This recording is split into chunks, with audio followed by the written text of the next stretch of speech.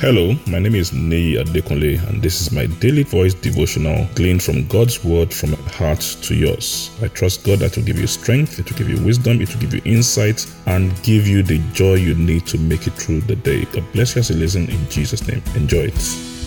A beautiful day to you in the name of Jesus. We thank God for His love. We thank God for His grace. We are still talking about the family laboratory. And we've been looking at laboratories and trying to see, the ideas in the laboratory that we can liken to the family and how the laboratory was like the Garden of Eden and all that. And one of the things, again, we'll learn about the laboratory, right? If you remember back in those days, there was the teacher or the lecturer who was in charge of the laboratory.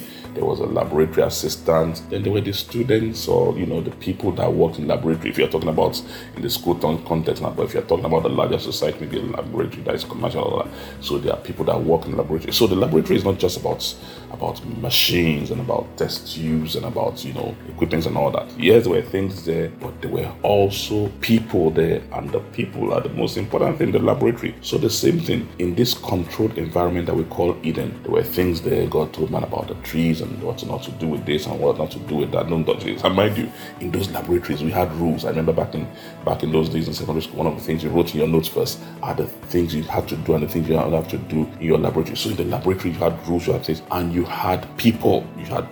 In God's laboratory too. You had people. You had human beings, and that's where we come in. Now let's read again in our Bible in the book of Genesis chapter 2 and verse 15. Genesis 2 and verse 15 in the Good News Bible. Then the Lord God placed the man in the Garden of Eden to cultivate it and to guard it. God placed man in the Garden of Eden to cultivate it and to guard it. Remember, we said this garden can be likened to a laboratory. So before He brought in the man, all the things like the equipment in the garden, they are prepared that environment. But then the personnel, if you can say that, that work in the garden had to be brought in, and man was the personnel. So He brought in man. Why? You are the one that will work within this place. Why? The laboratory is a place of work. The family space is a place of work. The family laboratory is a place of work.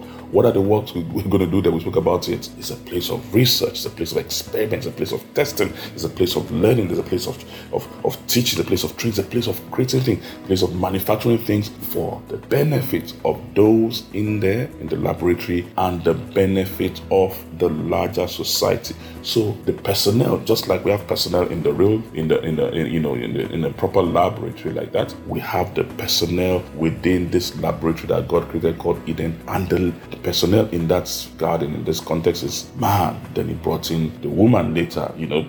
Later they were supposed to raise their family there, even though the sin came and all that.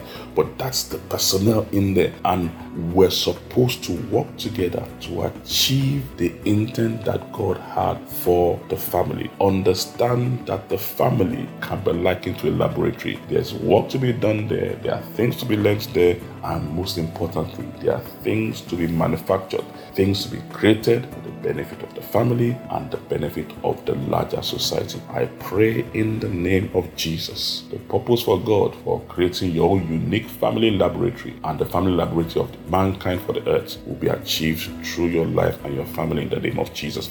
God bless you. Enjoy the rest of your day. I'm sure today's message has been a blessing to you. Our prayer is that the Word of God will produce in your life and bring great results for you in the name of Jesus. You can reach us on any of our following platforms.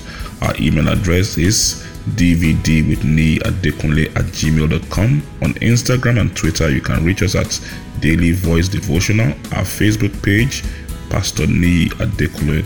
Telephone +234 814 661 9905.